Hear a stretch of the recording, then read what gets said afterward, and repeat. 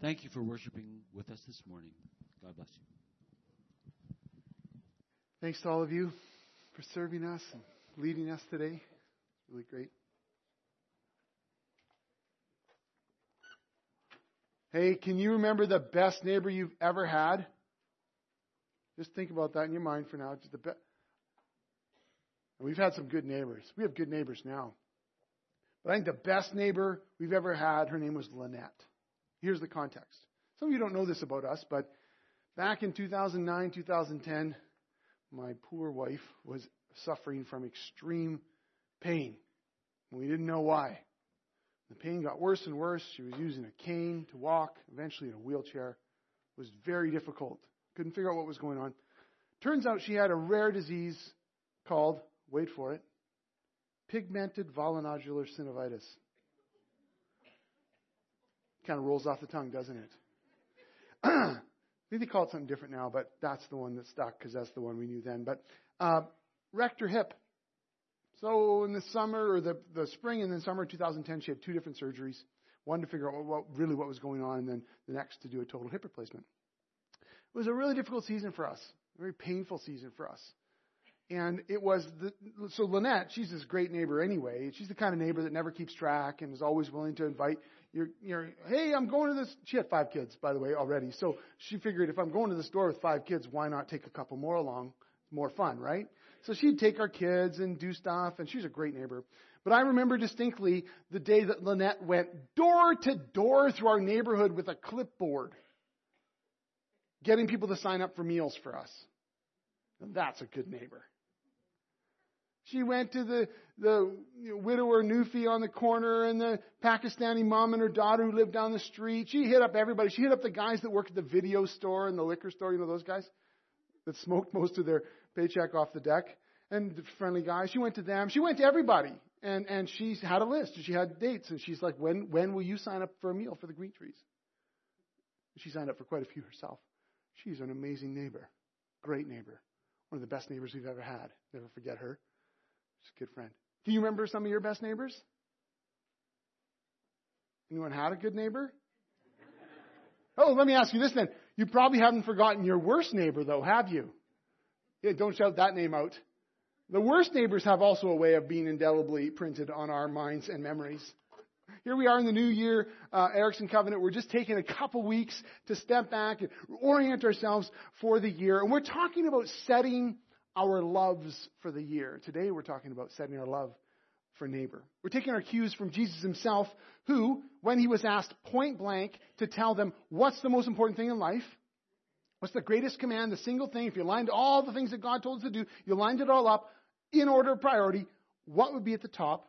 And Jesus answered this way. From Mark 12, he said, "Hear, O Israel," the people of God. He's quoting from Deuteronomy. "Hear, O Israel, the Lord our God, the Lord is one. Love the Lord your God with all your heart, with all your soul, with all your mind, with all your strength. The second is this, love your neighbor as yourself. There is no commandment greater than these." And during a season here in the new year where a lot of people are setting goals, which I think are helpful, I think are good, setting goals for our lives, I want to ask this question. What if we spent more time setting our loves than setting our goals? What would it look like if after setting our loves, we then put practices into our daily lives that helped us live out those loves in real, tangible ways? I find this question provoking. I've been thinking about it. I've been praying about it because I sense that by setting our loves, by getting that clear in our mind, we'd be more likely to experience the kind of changes in our lives and affect the kind of changes in the lives of those around us that God wants to see come into our lives and the lives of others. Last week we explored the first part of Jesus' response, that we're to set our love on God with all of who we are. And if you weren't here and didn't hear the message, I encourage you to go online and listen to it. It really is part 1 of part 2. But these two loves, loving God and then loving your neighbor, they can't be pulled apart. They're like binary planets that revolve around a center. So much so that when Jesus was asked to give the single greatest commandment, he, in one sense, couldn't. He had to give 2. They were always revolving around each other, combining them into this single way of life, the way of love. When Jesus reached back, he quoted, yes, first from Deuteronomy and then from the book of Leviticus, which I know you all spend a tremendous amount of time in. But he wasn't just reaching for a random verse. This simple command to love your neighbor as yourself, in this, Jesus pulled back the curtain on God's central goal for all human relationships, whether it's the intimate and the familiar and in your family and close relationships, right up to the geopolitical global scale, all relationships. So we're going to take a few minutes together and just unpack what this means. Because the truth is, in order for you and I to set our love on neighbor, we actually have to know who the neighbor is. Jesus, when he quoted from the book of Leviticus, he was quoting from a book that focused on the life and the relationships of God's people. These people had just come out of Egypt. They hadn't formed or lived as a society before in the same way. They were now formed into a new nation. We're going into a new land. And Leviticus was setting out many laws and many commandments, some of which sound very strange to our ears today. But when we pay attention, we discover that all these commands, all these different laws that were given, even the ones that sound weird, they all express God's goal that His people at that time live in a right relationship with Him and a reconciled relationship with each other in this new land He was giving to them. Everything was about holy, righteous living, which is to say, everything was about living in relationships of love. The original reference of Jesus' quote, the original context, I should say, of Jesus' quote in Leviticus 19 is love for each other. Let me read the slightly broader context in which this quote comes. It's this, from Leviticus 19, 17 to 18. Do not hate a fellow Israelite in your heart. Rebuke your neighbor frankly so that you will not share in their guilt. Do not seek revenge or bear a grudge against anyone among your people, but love your neighbor as yourself. I am the Lord, which is His way of saying, this is God talking to you, the one who rescued you. I'm giving you a command that I expect you to follow. God commands His people to love each other. He doesn't suggest it. He doesn't think it might be a good idea. He commands them. And not just to tolerate each other or sort of put up with each other or sort of, do nice things at Christmas, but to love each other. It's His command. Just like any good parent, God does not like it when His kids are tearing each other apart. How many parents like that? Don't you just love the sounds coming up from the basement? Or worse yet, the back of the van? No, you do not. God doesn't like them any more than we do. In fact, I might suggest He likes them even less. As followers of Jesus, we're called to love all people, but particularly we are called and expected to love each other. Paul said in Galatians 6:10, therefore, as we have opportunity, let us do good to all people, especially to those who belong to the family of believers. Loving God and loving others cannot be separated. The Apostle John put it this way. He said, if someone says, I love God, but hates a fellow believer, that person's a liar.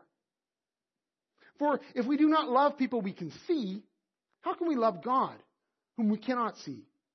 And He has given us this command. Those who love God must also love their fellow believers. Setting our loves on neighbor then starts right here. It starts with us. Right here in our community, right here in our church, right here with fellow followers of Jesus, brothers and sisters in Christ. We are commanded to love each other. Well, what does that look like? Perhaps you've heard this before, but there's a lot of passages in the New Testament that use the phrase one another. One word in Greek, two words in English. It's actually used 100 times in 94 verses, which means there's verses that double up on it.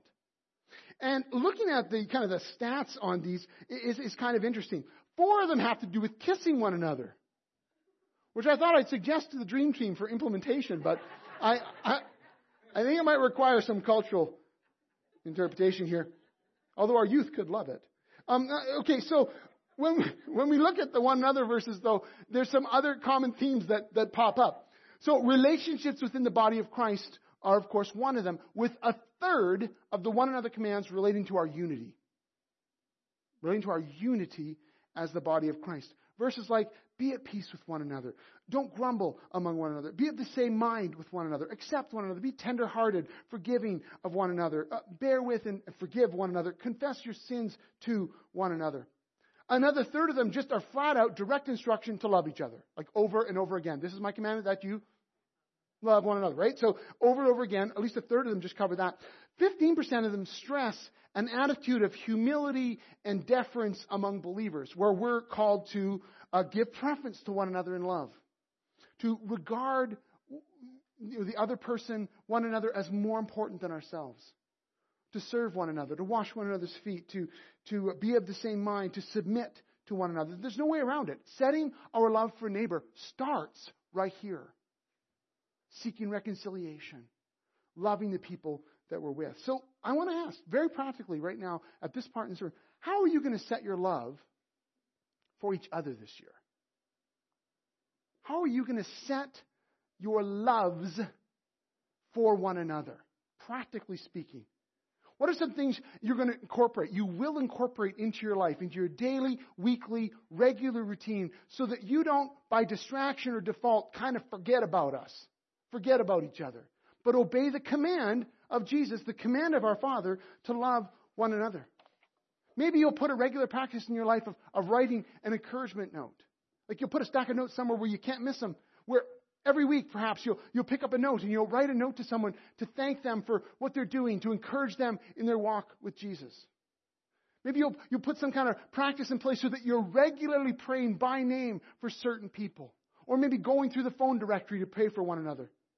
Perhaps you'll set up a regular coffee date with a friend where you can mutually encourage one another in your walk with Christ, where you can ask some questions like, how is it really going? How are you growing? Where are you being challenged? Maybe you'll make a meal for a single parent, or better yet, invite them and their kids over to your house for a meal and enjoy them and get to know them. Maybe you'll begin to realize, hey, in order to really love one another, I want to show more interest in the youth in our community, in the youth in our church. And so I'm going to make sure that on a Sunday morning, I always speak to a youth for at least 5 minutes, even if it's painful. It's not painful for me. I love talking to the youth. They're all commenting on my beard today.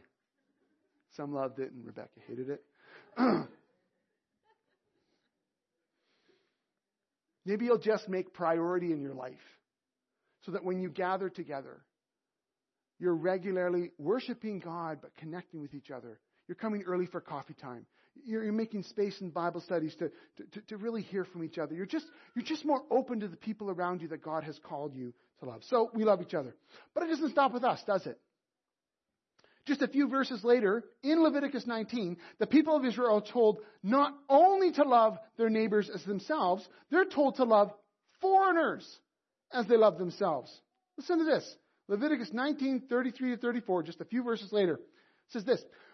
When a foreigner resides among you in your land, do not mistreat them.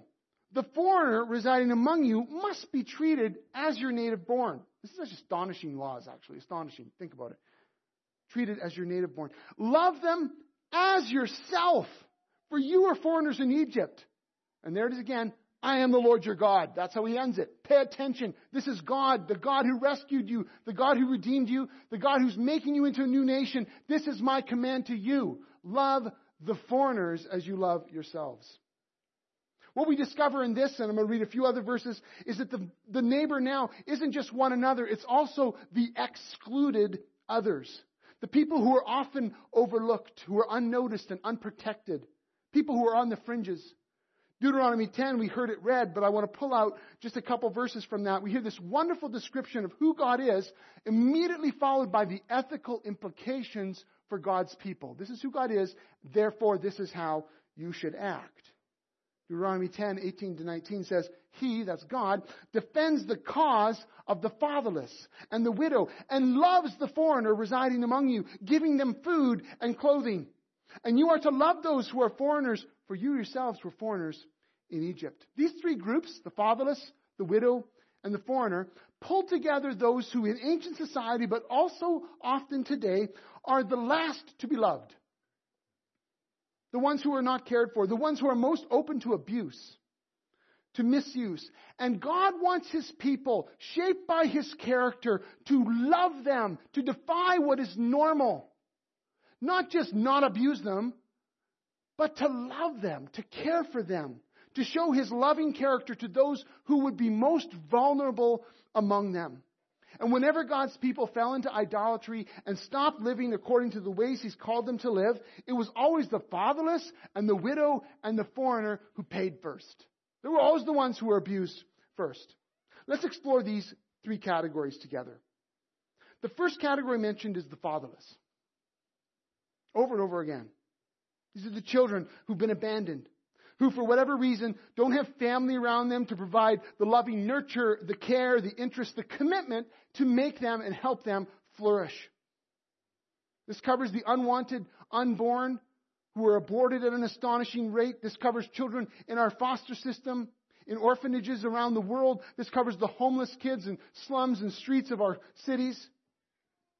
This includes infants, but it also includes teenagers. In some cases, I believe it extends into the young adult years as these children grow up, but have never been included in a family, have never had a mom, have never had a dad, not really. Never had a family who loved them and protected them and welcomed them and supported them and cared for them in ways that they've never experienced. Without a doubt, it is God's will for us as his people to care for the fatherless in whatever way that we can. What does that mean for us? What does it mean for us right here in the Creston Valley? What does it mean for us at the Erickson Covenant Church? I need to tell you straight. I don't know. But I'm convinced it means something for us. And so I'm actually asking you that you would pray about this. That we would pray about it together to figure out how are we going to set our love on the fatherless as a church? How are we going to do that? As a church, as families. You know, I was talking to Becky last week, who's one of our dear social workers responsible for kids that are living in dangerous situations. And she said the truth of the matter is they're so short on foster homes in our valley that we're going to have to take kids and send them to other communities. So imagine this. Kids that are already having to be pulled out of a dangerous home, a home that's not able to provide support. But then on top of that, they've got to be pulled out of their school. They've got to be pulled out of their friendship circles. They've got to be pulled away from a teacher who knows enough of their story and cares for them. They've got to be pulled away from a social worker who's been advocating for them and plunked down in a community hours away because there's no foster families here to care for them. I mean, God has commanded us to care for them. What do we do about that? What do we do? What do we do as a community? What do we do as families? And I realize that not everyone here could foster, but we as a community could provide the support around families who God has called to foster. In fact, following the first service, one of our elders came up to me and said, look, I can't foster, but I'd love to support a family who does. I'd love to be in on that. And I'm asking you flat out right now, we could stop the sermon right now and just go home. I would ask you to pray about what is our response as Erickson Covenant Church to the fatherless need in our community. But I also want to show you a powerful video, a vision video that was shown at the Global Leadership Summit that Willow Creek puts on a few years ago that just struck me so powerfully as not only an example of God's heart for the fatherless, but what the church can do when they catch his heart for the fatherless. So let's take a look. Watch this video.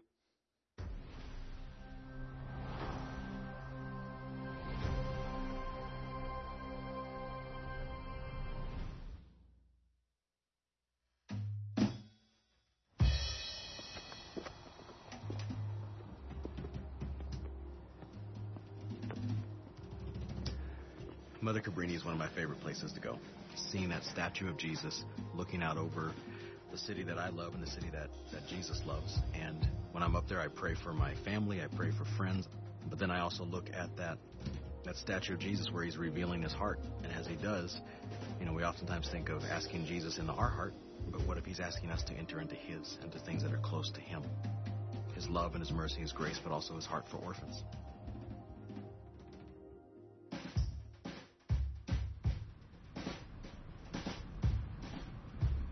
I was raised by my grandmother. Never knew my father.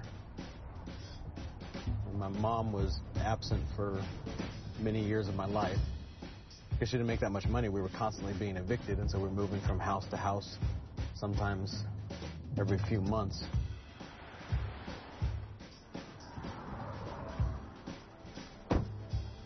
With all the moving around, this church was the one constant in my life.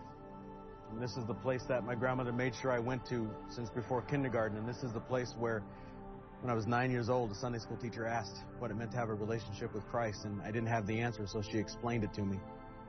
And it was here that she led me to give my life to Christ, and then brought me out to my grandmother and told her, and then 2 weeks later, I'm in the second worship service ever, and I'm being baptized, and that was the moment where something happened for me, because when you're being baptized, they say in the name of the Father, Son, and Holy Spirit, and that pastor said Father, and I didn't know my dad, and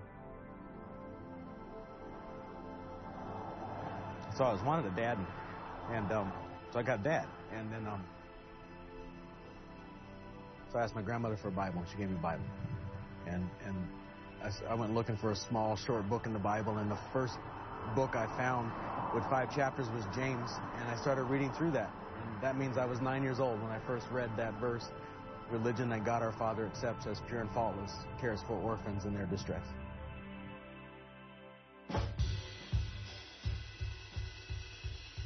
I'm not sure exactly when I began to realize that what God was doing in my past was connected with what God was doing in my future. When I was 9 years old and got that first Bible and read James chapter 1, verse 27, I didn't know that was connected to the family that God was going to have for my wife and I. Our first child we had biologically, and then we started building our family through adoption. We became certified as foster and adoptive parents, and we got a phone call, and you can bring her home. She's less than a day old, and that became our daughter, Kia. Got another phone call. He's 10 months old. You can bring him home. He became our son, Gabriel. Got another phone call. He's 3 months old. You can bring him home. And that became our son, James. And then next thing I know, we're on a plane to Ethiopia bringing home our daughter and our son, Mehret and Temeskin. What became clear to us is that what God was doing with our family is something he was doing in his larger family as well. That he was waking up the bride of Christ in our city and across this nation when it came to the cry of orphans. So I went to our lieutenant governor at the time, Lieutenant Governor Norton, and I remember sitting down with her saying, I've done the math. There are almost 900 children who are legally free in the foster care system. There are 1,500 churches in the Denver metro area. If every church took one child, you'd have a waiting list of families, but not a waiting list of children. And so I made her a promise that day. I said, you can count on us. We will start something that will result in at least 10% of these children finding forever families. And then I went back to my home congregation. I said, guess what I promised you're going to do? Colorado Community Church has been around 20 years. And it's this wonderful, vibrant gathering that is multicultural. This church is about how do you wash the feet of the city. People began to step up, some fostering, some adopting, others providing wraparound support. And something happened. Something took off. We launched this organization called Project 127, and we started to see dozens of churches step on board. It has now become this national model, inspiring ministries in Seattle and in D.C. and in Arizona and New York and Wisconsin. And so Colorado has now become a place where there are families waiting for children, and we are going to continue to work tirelessly until there's a family waiting for every single child. It's because as I read the scriptures, caring for orphans is as natural as reading our Bibles and praying, and we also reach out to those who are in distress. And for me, it just causes me to sit back and say, only God could do these kinds of things. It puts me in awe of God. It allows me to move forward to the front of my seat because I'm wondering, what is he doing in my life today that I'm going to need in 10 years? I don't know, but I can't wait to see.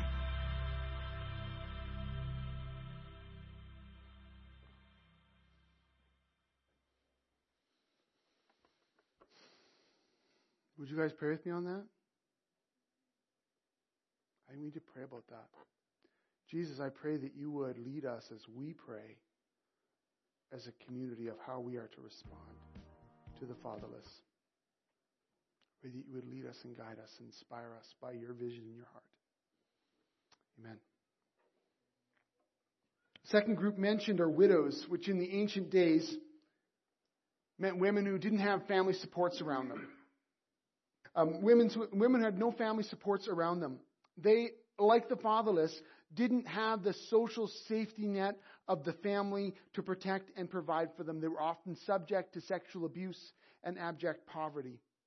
Now, in our day, in our context, in North America and Canada, there are more safety social nets available for some widows. But in many places in the world, this is still not true. And you might be surprised to discover how many widows, or I want to expand the category to include single elders, who continue to be in need of protection and provision, for someone to care for them, to walk alongside them, to advocate for them, to be present in their lives, living right here in our valley, right on our streets, right on our roads, some of them hidden to our eyes, some of them we're aware of.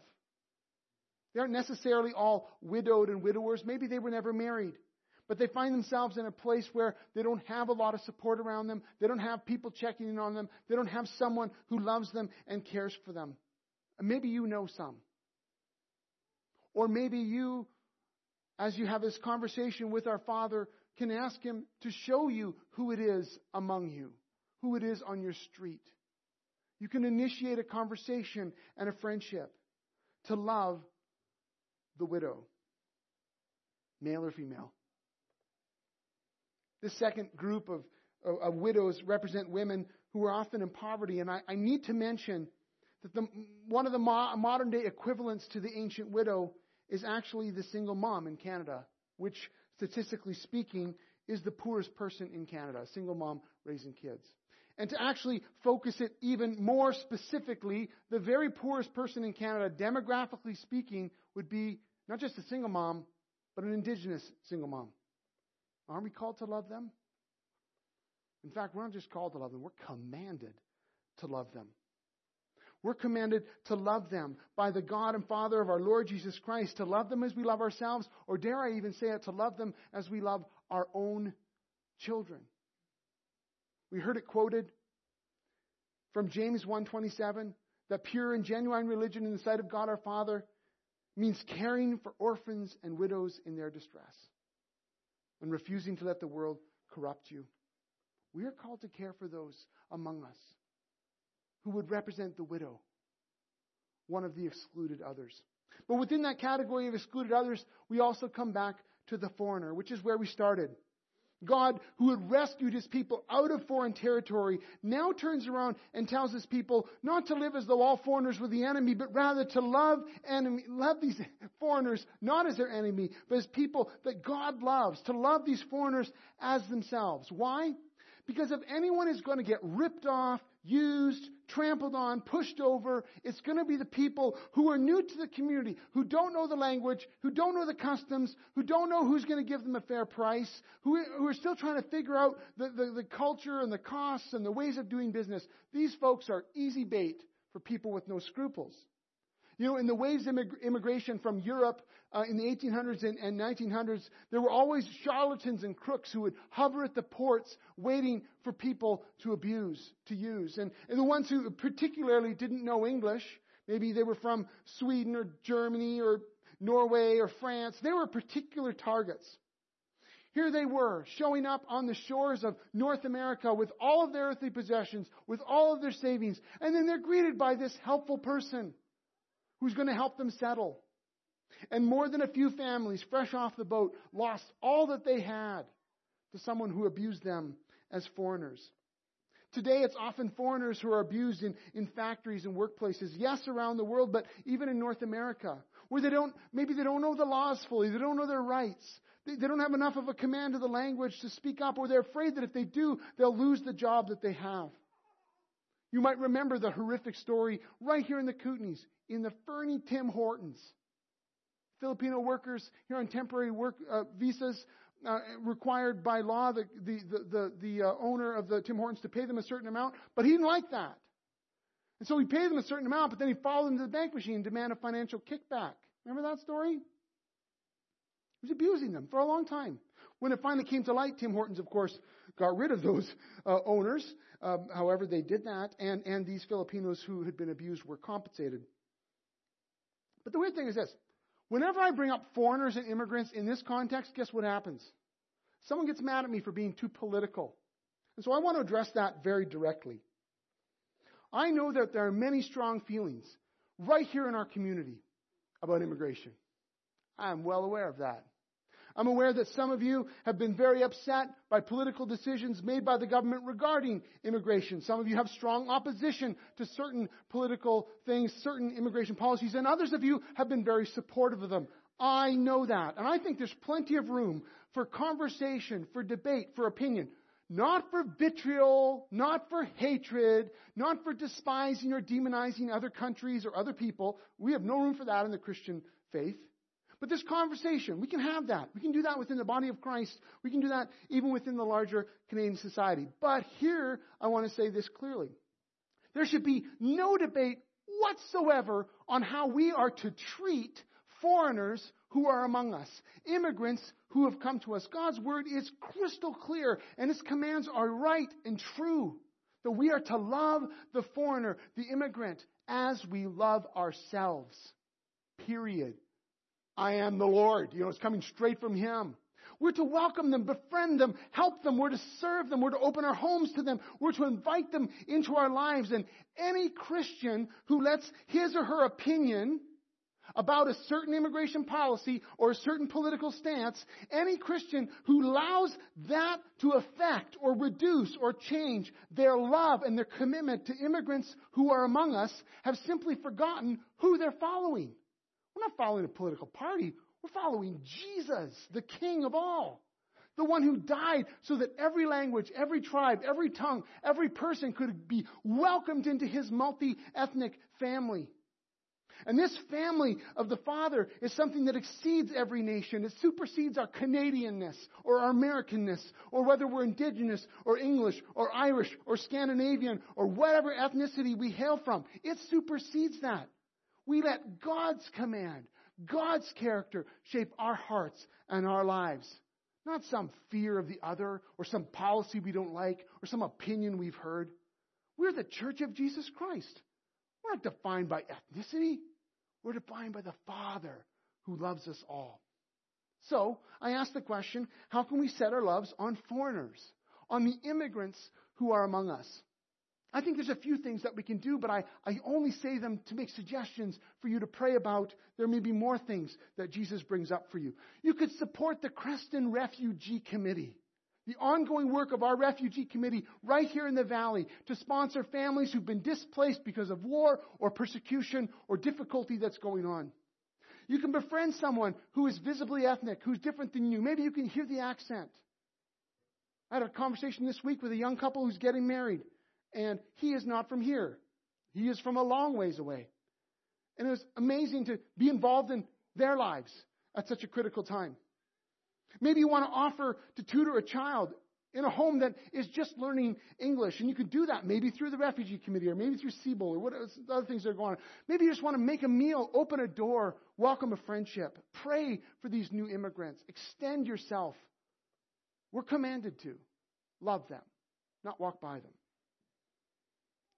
I know that our time is slipping away, but I want to still make one more expansion to this definition of neighbor.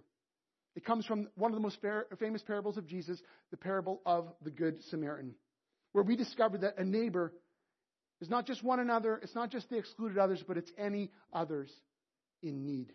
Most of us know this story.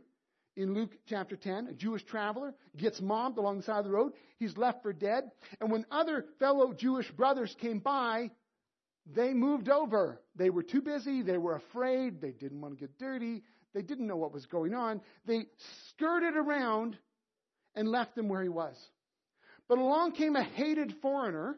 And yes, that is part of the story that Jesus does on purpose. A Samaritan. There's great animosity between Jews and Samaritans. A Samaritan comes along the way and goes out of his way to help this man, paying extra out of his own pocket, risking his own life to care for this man. And Jesus concludes his story by challenging all who heard him to be like that man. A few things quickly. We haven't changed. We always want to restrict the definition of neighbor so that it excludes the person that we don't want to care for. That's what these guys were doing. Somehow they'd drawn the line of neighbor just far enough away from the guy on the side of the road that they felt they could still obey God's law and leave him where he lay. We always want to define the definition of neighbor so that there's certain people we don't need to love. But Jesus won't allow us to do that. He simply won't. And he uses this story to say something pure and simple and something that's said through all of Scripture, that anyone in need is a neighbor we are commanded to love without exception. Jesus inserts a hero into the story that everyone despised. He used an ethnically hated foreigner as his example of righteous living, as his example of fulfillment of God's law. It'd be the equivalent today of having Christians ignoring someone on the side of the road who is a Christian and they know it, and then who comes along and helps them would be a Muslim. But not just any Muslim. In the context where there's ongoing strife between Muslims and Christians, that's the Muslim who would help them. That's what's going on in this story. Jesus holds us up in a way that rankles his opponents and maybe even shakes us up a bit too. And then a final thing I'll say, setting our loves upon a neighbor who is in need means that we have to be prepared to be interrupted in our daily lives. The thing about these guys is they had every excuse in the book for why they would ignore him. They were busy. They had places to go. They had commitments they'd already made. People were expecting them. The list could go on and on. But setting our love upon a neighbor in need means that we have to somehow move ourselves out of the center. We have to recognize that however busy we are, however religiously active we are, when we see need, we are commanded to meet it in some way. Jesus pushes us past busyness, past boundaries, to define neighbor as anyone in need, without exception. So, neighbor is one another, neighbor is the excluded others, and neighbor is anyone in need.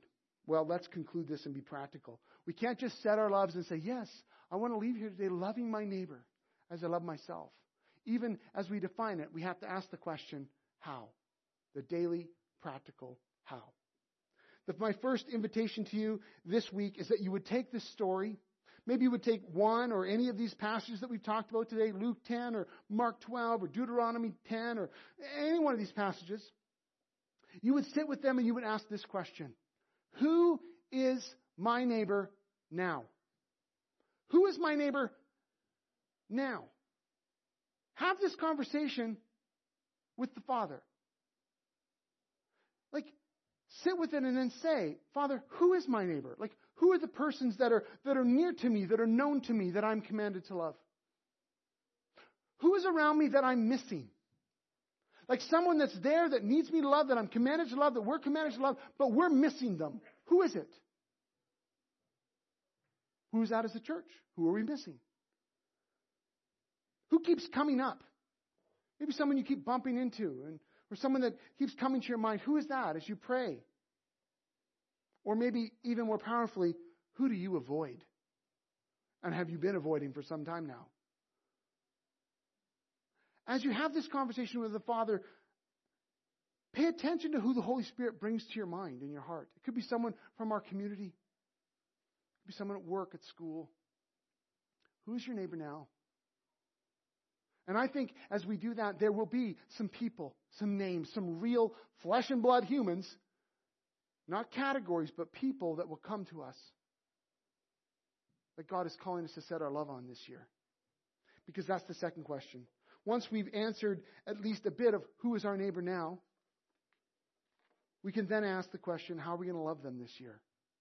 Practically speaking, how are we going to put practices into our lives that will remind us when we're distracted, that will pull us back to it when we get off track, so that we love the neighbor that we've been commanded to love. You know the old trick of putting your bag in front of the door so you don't forget it in the morning? No one does that? Keys in your shoe? No? Okay. Well, it's a trick, and maybe you should try it. If you're in the habit of forgetting something, you put it in front of the door. You can't forget it when you leave unless you go out the back door, but that's another issue. So you put something in the way to remind yourself to do the thing you want to do that you know you might forget if you are distracted. You put a routine in place. What are the practical hows? And here's my challenge to you. After you spend some time talking to the Father about who your neighbor is, then you and the Holy Spirit have a big old brainstorm session. Get a blank sheet or two out. Better yet, do this with a friend or a family member. And start brainstorming, what are all the ways that I could love these neighbors this year? Let's just get a whole bunch of them. You're not going to do all 55 things, but brainstorm ideas. How could you love them? How could you set your love? What's some routine thing you could do? What's something you could set in your calendar? Or something you could remind yourself so that you are fulfilling the command that God has given us to set your love upon your neighbor? What's a practical thing you could do? There's so many things. I started brainstorming a list and it went crazy. I'm not even going to say them. There's just so many different things. But I do challenge you to not just do this alone. Maybe you'll brainstorm with a friend, but maybe you'll also decide together we're going to love a certain neighbor together. Together, we're going to support a family who's decided to foster. Whatever it is, we're going to do this together. Who is my neighbor now? And how will I love them this year? Let's close. Here's the thing. Jesus has called us to love the Lord our God with all our heart, soul, mind, and strength, and to love our neighbor as ourselves. And as we talked about last week, we don't do this out of a sense that we're trying to impress God or trying to get His attention. We're doing this because He has poured His love into our lives, ultimately through Jesus. Who was our ultimate neighbor? It was Jesus Himself.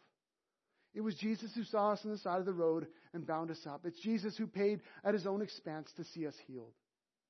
It's Jesus who saw us when we were fatherless and saw to our adoption into His family. It's Jesus who saw us when we were widowed and invited us to be His bride. It's Jesus who looked at us when we were foreigners and enemies and said, I'm going to bring you into friendship with me and into my new people.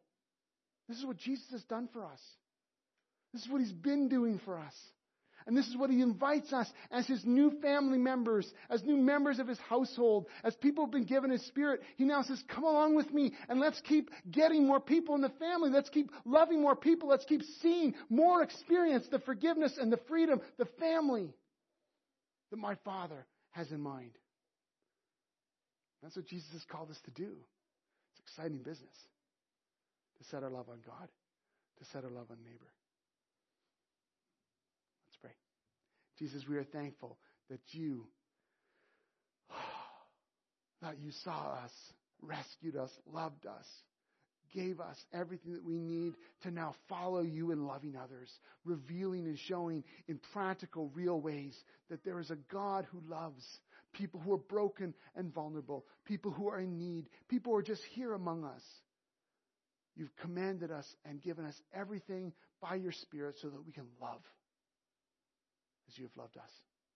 And I pray that we at the Erickson Covenant Church, we would lean into this. That in the weeks that follow, we would set our love upon You and upon neighbor in ways that move us more deeply into Your mission. Pray that You would provoke us to continue praying about this, discerning this. And for those of us among us who there's been something of a call here this morning, something that has provoked us particularly, I pray that we'll be open to Your leadership and that in community we'd be discerning the call You've placed upon our lives. Father, thank You for loving us. Jesus, for doing everything possible for us to return to You. And Holy Spirit, for coming to make us one. We bless You and thank You in Your name. Amen. Well, we're into our new year. Next week, we're going to start a series in the book of Ruth. And for the next few months, we'll be exploring this beautiful story in the Old Testament. And I want to throw it out to you because I'm kind of letting you know, because if you've ever been in a place, or you know people who've ever been in a place where you wondered, like, what can little old me do? I feel vulnerable. I feel unnoticed. I feel like I'm stuck in life. Can God really use me? I believe through the book of Ruth, we see that God can use the unnoticed to do the unimaginable.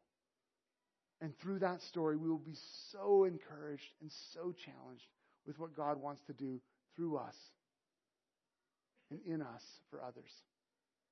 Would you stand today as I send you to our coffee time with a blessing? May the Father who loves us, may Jesus who walks with us, and the Holy Spirit who empowers us send us today with His love and His grace, revealing to all who He is. In the name of the Father, the Son, and the Holy Spirit. Amen. Go in grace.